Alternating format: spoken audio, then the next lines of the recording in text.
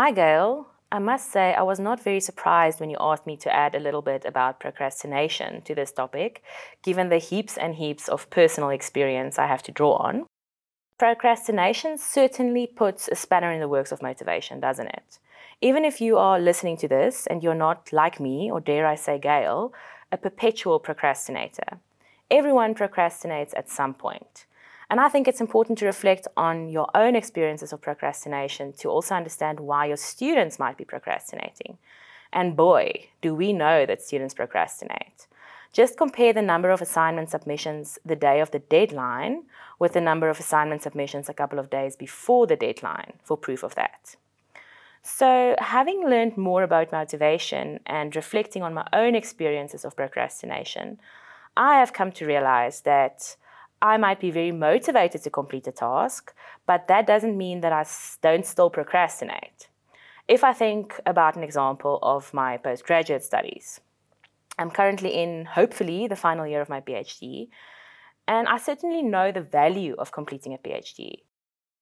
It is something that I am genuinely intrinsically motivated to do.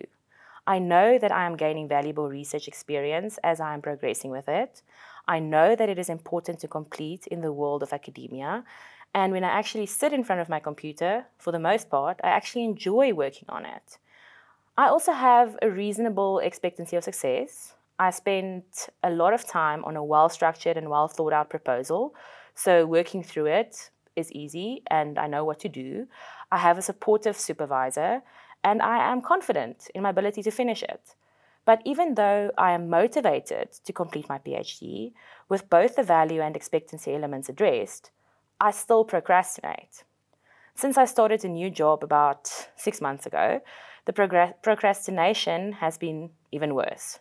In fact, I have not written a single word in 6 months. I think about it every day.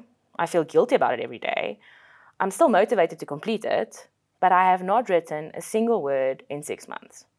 So I've learned that although the overall value of finishing the PhD is high, and although on a broad level I have an expectancy to be successful, I have to break it down to break through it.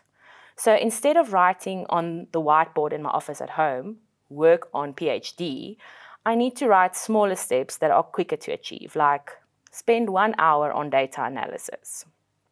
This is why the suggestion that you made earlier about spending some time to break down the tasks students have to complete in your module is so helpful. It increases the expectancy to be successful and it makes the tasks they have to complete achievable. It's the same with value. Sometimes just making the task in front of you more enjoyable helps to increase value.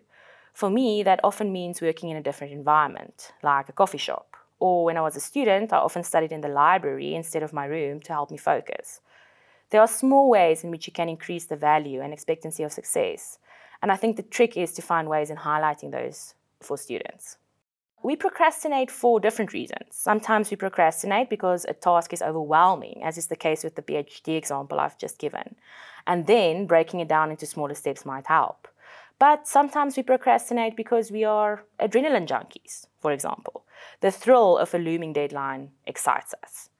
Sometimes, some people need deadlines to actually get going. And even if they leave it to the last minute, the deadline is still a concrete way of organizing how you spend your time. So, making sure that your students have a schedule of when assessments need to be submitted up front can help with that. It's often very small tweaks to the way that we design our modules that can help overcome procrastination. Okay, perhaps overcome is a big word. I don't know if perpetual procrastinators like myself ever really overcome procrastination. I mean, even if I think back to my school days, I would leave Monday's homework until Sunday night at 7 when I heard the Carte Blanche theme song from the living room. And Carte Blanche's theme song still give me a knot in my stomach to this day.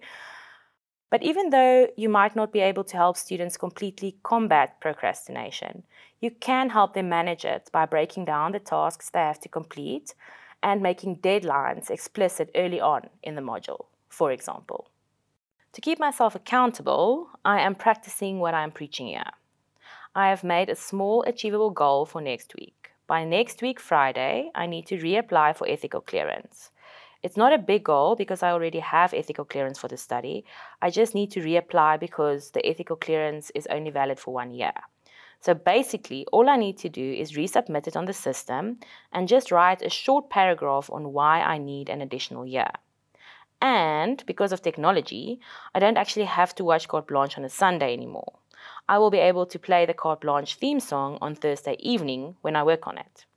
I am thinking that the Friday deadline, the small achievable task, combined with the psychological effect of the theme song, might just make me push through months' worth of procrastination.